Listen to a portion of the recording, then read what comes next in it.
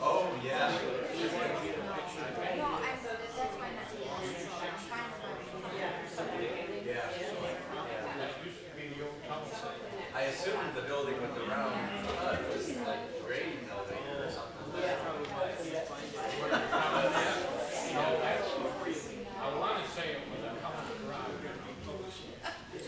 Okay, yeah. 'Cause we tried to buy that about 3 years ago. And the guy that owned it told me it was 108 years old. Okay. That makes sense.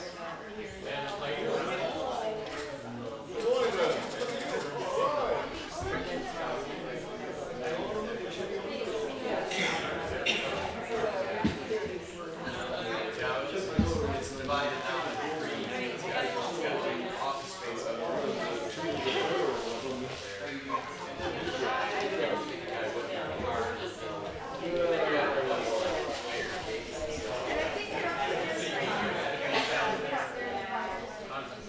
Yeah.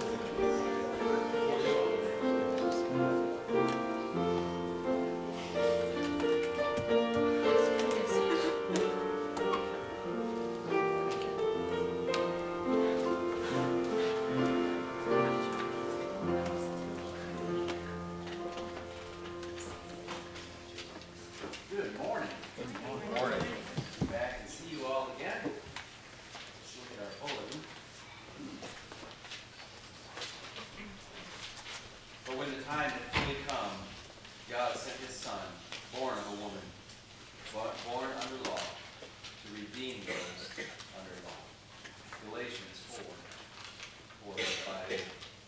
One service today, that's now, no evening service.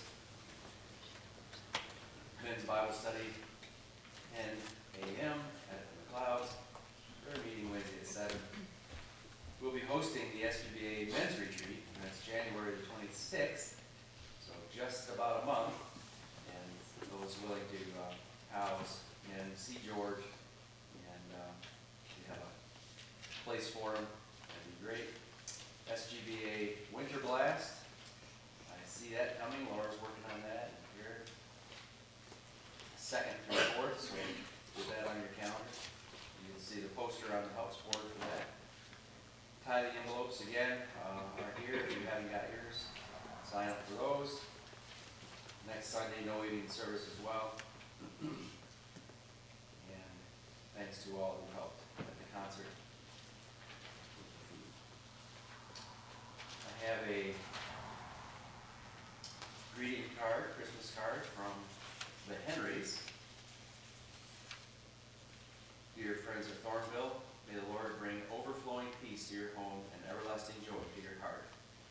We are so thankful for each one of you as we reflect back on 2017. Thank you for your prayer and faithful financial support this past year. May you all have a Merry Christmas and experience God's abundant blessing in the new year. In Christian love, Stephen Rahman. I don't know if you all got it or not, but we got a update on their health. Maybe Laura can help me with that. It was yesterday or day before. Yeah. Steve had a good report from his doctor. Let me back up. Steve was diagnosed just a few months ago with an aggressive form of prostate cancer, and had a surgery. Had a fairly good report after the surgery, but they're recommending that he does radiation. So he's kind of in that, sounds like he's in the decision-making process on that. He's meeting with his oncologist, so it looks like that's a little unusual for prostate cancer, but looks like he'll probably be doing some radiation. And Robin had a not-so-great report. Let me see if I can get this right from my memory. Her tumors, she had a CAT scan, her tumors have gotten slightly larger, but her oncologist said it's typical that they would get slightly larger before they begin to shrink. So he's not worried, let's say it that way. So she'll be having continuing treatment. Is that pretty much the gist? Yes. Okay. So all things considered, they're doing well. So we want to keep them in prayer regarding their health. And then I also have an obituary to read on Chaplain Carlton Hall. Chaplain Hall served in the military for almost 3 decades, ministering to the soldiers of the United States Army. He served in the National Guard Reserves and active duty Army. He distinguished himself through stellar leadership, professionalism, and dedication to pastoral ministry with deep respect and sincere concern for the soldiers and their families. He was the deputy chaplain of 4003D Garrison Support Unit from 2000 to 2004. In June 2004 to September 2004, he was assigned as senior chaplain of 4003D GSU. One of the highlights of his career was while he was an Army National Guard chaplain, he deployed to Munich, Germany in 1996, where he served as senior chaplain for NATO, which was an undisclosed operation during this time. He ministered to the U.S. soldiers and foreign troops. Chaplain Hall recently retired after 27 years of pastoral care and ministry to our veterans. He was a chaplain with the Central Texas Veterans Healthcare System at both the Temple and Waco Medical Centers. He was preceded in death by his father, mother, and brother. Angie Hall Jr. left to cherish his memories, are his loving wife of 37 years. Joyce Hall, his son Carlton Hall Jr., daughter Alicia Hall, grandson Malachi, brothers Bradley and Derek Hall of Dayton, sister Elaine Hall Turner, and several nieces and nephews and cousins. So, okay. Anything that I've missed, forgotten? Our scripture for meditation this morning is found in John's Gospel, chapter 14, read 15 through 20.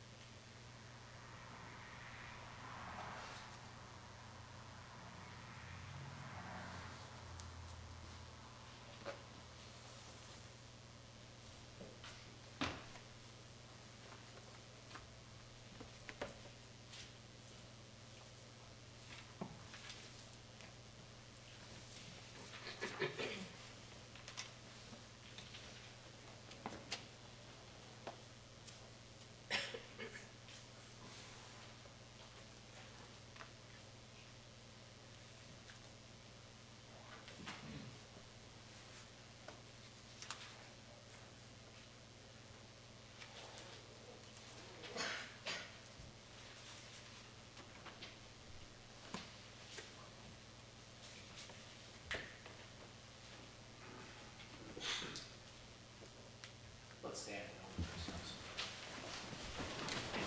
Lord, can I ask you to please take your place? Heavenly Father, as we come before you with prayer today, we do so, Lord, giving you praise and thanks for sending your Son. Lord, we take this time out, and though it's tradition with many, Lord, it's precious to us and special because of the fact that the God of glory would give his greatest gift, his most important gift to us, in that while we were yet sinners, Christ died for us. And he did so because you sent him as a babe.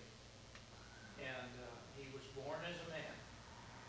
And yet the scriptures declare that he was God of God, God of very God. And we pray, dear Father, that as we worship today, as we endeavor, Father, to make this season of the year important to our own lives, and especially to us here at Thornville, we ask, God, that you would let the Holy Spirit move on our hearts and our minds. Lord, may we rejoice because we have a Savior. May we rejoice because it is the Son of God. And we thank you so much for bringing us together today in this place. Be with Pastor as he speaks today. And we thank you, Lord, that we have the word of life given to us through his ministry. Bless our time, Father, this day. We ask it in Christ's name. Amen. Good morning. Take your brown hymnal and turn to 241 in the brown.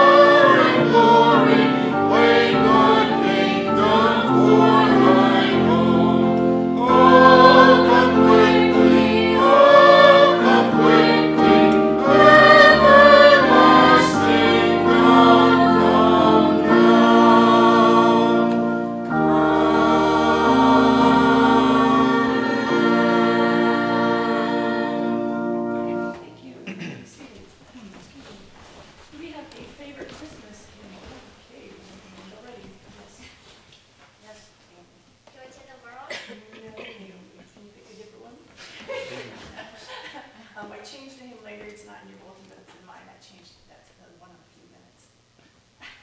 Can I get Lydia, and we'll get you next time? Oh, we're gonna see that. Okay, she just said that. I'm besides joy to the world. Joyful, Oh, joyful. joyful, joyful.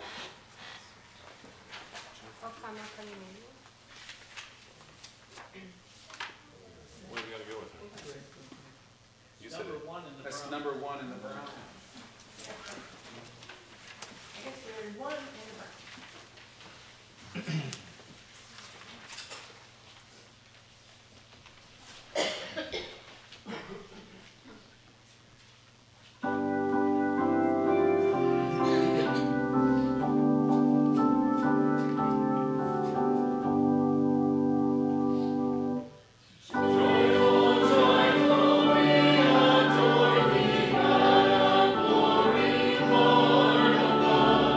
Hearts unfold like flowers to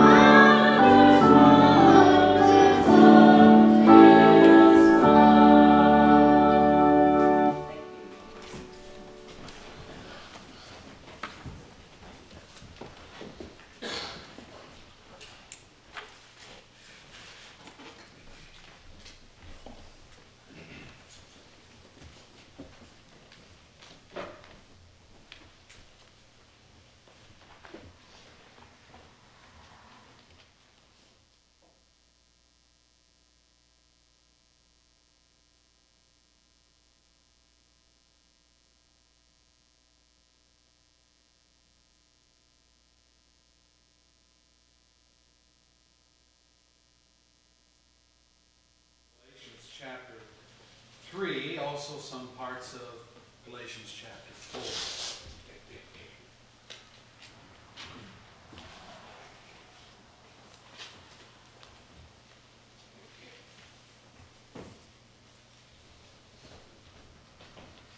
In our short message series on the coming of Christ,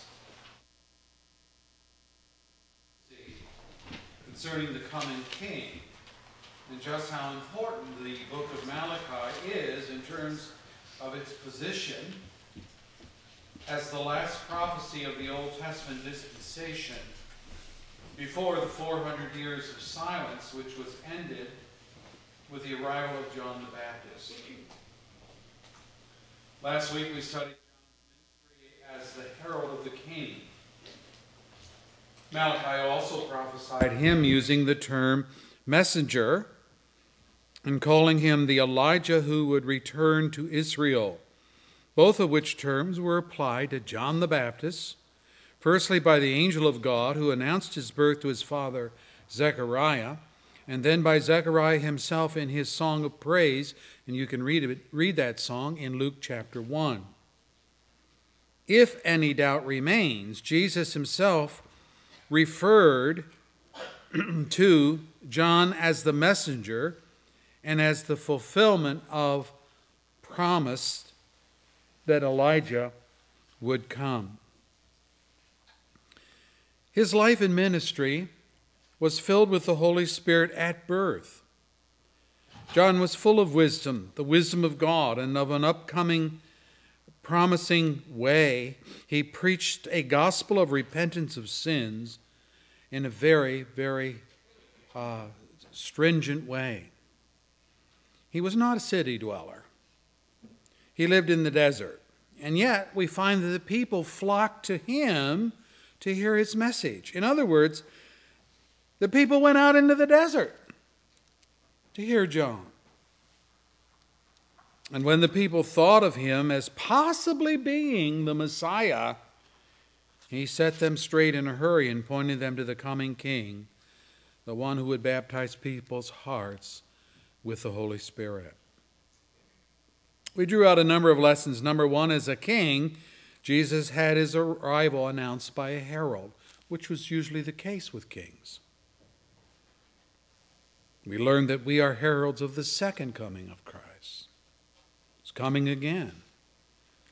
We herald that news. Secondly, the message of our appeal to sinners is in the form of a warning. It is a call, like John's, to repentance. We need to get ready for the coming of Christ. How do we get ready? We repent of our sins. This is how men prepare for the coming of God. Well, today we turn our attention to the arrival of the King. And I have chosen a more theological rather than an historical passage as our text for this morning. You can probably almost quote the accounts of Jesus' birth from Matthew chapter 1 and 2 and so on, or from Luke's Gospel, because these are very familiar texts and used often at Christmas time. But I've chosen Galatians 4, verse 4, which couches the arrival of King Jesus within its redemptive significance. Why did he come? What did he accomplish as he came? Let us seek the Lord's intervention as we study. Our Father, we thank you for your word. It's only in the word of God that we learn of Christ and your marvelous work through him. That's why we study the Bible. This is not meaningless time spent. It's important because it's the book of God. If we want to know anything about God, if we want to know anything about salvation, if we want to know anything about how we're going to meet God in peace, this is the book that tells us. And it tells us about the Savior who is Jesus Christ. We need to know him if we're going to meet you in peace. Because there's another side to God. There's the side of judgment. Shall we meet you in judgment or shall we meet you in peace? We prefer the latter. Send your Spirit to teach us the truth. In Christ's name, amen. We're looking today at the arrival of the King, and I'm referring to Christ, And as I indicated in the prayer time, we've chosen an unusual passage to do that, Galatians 4, verse 4. But before looking directly at the truths of that verse, you should know something of the error which Paul addressed in the book of Galatians. By the way, Galatia does not refer to any one singular church, but rather to the Roman province of Galatia, which was to the northeast of Palestine, now known today as modern Turkey. Same area. In this geographical area, Paul founded a number of churches, 4 churches: the church of Antioch, the church of Lystra, the church of Iconium, and the church of Derbe. And in these newly found churches, certain men, Judaizers they were called, that is, Jewish Christians, they came and taught, in essence, that Paul had not given them the full gospel. Something was missing. He had deleted the necessary obedience to the ceremonial law of Moses, especially the rite of circumcision.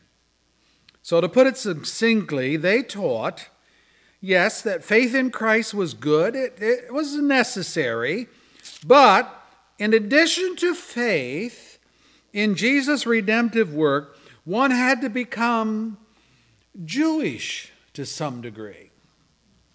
What degree? Well, not in offering animal sacrifices in the temple. No, they didn't teach that. But in observing the various laws of diet, ritual, feast days, Sabbath restrictions, and in particular, what I already mentioned, the rite of circumcision. Now, it was not a total denial of the necessity of the atoning work of Christ. The Judaizers were willing to acknowledge Christ's death as the alone way of redemption for sins. But as to how one lived the Christian life, as to how to live in a holy way that pleases God, even how to be fully justified before God, they taught the necessity of obeying the ceremonial law of Moses. And so their message was this: yes, faith in Christ, but faith in Christ plus obedience to the law, that equals being a Christian. That's what they taught. Well, this did not sit well with the Apostle Paul. The Apostle Paul rightly saw this as a perversion of the gospel, and he says so in this same book, Galatians 1, verse 7 and 8. He says, some people are throwing you into confusion and are trying to pervert the gospel of Christ. But even if we, or an angel from heaven, should preach a gospel other than the one that we preach to you, let that one be eternally condemned. When they say it very harsh, let them be damned to hell. Wow. These are some of the strongest words you're going to find in the New Testament. And they clue us in to the importance of not messing with the gospel of grace in any way. To add anything to Christ is to distort Christ. I mean, just think about that. If something's perfect and you try to add something to it, haven't you destroyed its perfection? And that's what's going on. To say that in addition to faith in Christ, one must do some other things to be justified before God and forgiven by God is to denigrate the work of Christ. To say that obedience to the law is a mark of Christianity and Christian living is to distort true holiness which comes from within by the work of Christ's Holy Spirit. Sometimes that's not enough for people. They got to figure out something they can do that will somehow have merit before God. Paul then, he wrote this letter to the churches of Galatia to get them back on track, to correct the error which the Judaizers had sown among them, and to warn them if they proceeded down that course of accepting obedience to the law as that which made them righteous in God's eyes, instead they would be returning, look at verse 9, to those weak and miserable principles and would be enslaved by them all over again. Even more serious, chapter 5, look at verse 4. You who are trying to be justified by the law have been alienated from Christ. You have fallen from grace. Wow. Do we want to fall from grace? Paul says, well, you're teetering on that very point. Salvation is all of grace, but you want to add to grace some little works of your own, some little obediences of your own, and that denigrates Christ. Do you know that there's a bleed over here, because this is relevant as our own day. People, unbelievers, still believe that being a Christian means that one has to obey the 10 Commandments in order to please God and to be given an entrance into heaven. They think that being good, here it is how a person is saved. But the Bible teaches there is none good but God, Luke 18, verse 19. And that among men there is no one who does good, not even one, Romans 3, verse 12. Well, that's rather demoralizing. But this is why it is essential to believe that Jesus was more than just a good man. If he's not God in the flesh, as he claimed to be and proved by his miracles, you can read about it in John 10, verse 25 and following. If he's not that, then he comes under the same indictment of God's word to mankind universally, which is, all have sinned, all fall short of the glory of God. Romans 3, verse 23.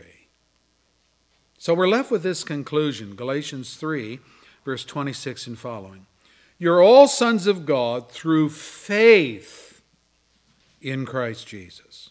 There's neither Jew nor Greek nor slave nor free nor male nor female. You're all one in Christ Jesus. If you belong to Christ, then you're Abraham's seed. Then you're a Jew.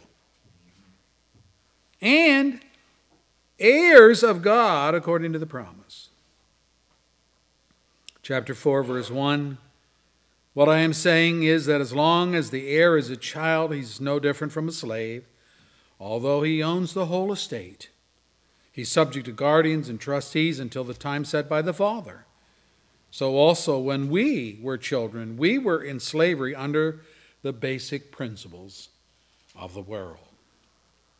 Now in these verses, Paul is explaining where we were as people of the world and how we got to be the people of God. And he uses the illustration of an heir to a large estate. Picture a child who is an heir of a very, very rich father and his father's fortune. As long as the heir is a child, he's under certain restrictions. It doesn't matter that he's an heir. He's still under certain restrictions. He is still treated as a slave or servant. In this sense, verse 2, he's subject to guardians and trustees until the time set by his father. I think we can relate to this in our modern world. Still goes on today. You might all remember Patty Hearst, heir of the huge Hearst fortune amassed by her father in the publishing business. But it did not come into control for her in any kind of unrestricted use until she was age 21. Remember, she got into the wrong crowd. She got in trouble with the law as part of her attempts to acquire the money. She wanted Dad's bucks a lot sooner. But till her 21st birthday, her vast fortune was held in trust by trustees, by guardians. See, what's the point? The point is that there's something about youth in terms of immaturity and know-how that requires they be under guardians. And we hope that with the coming of age, there will also be coming of maturity, a sense of responsibility to be able to handle such large sums of money, to be able to handle the power that goes with large sums of money.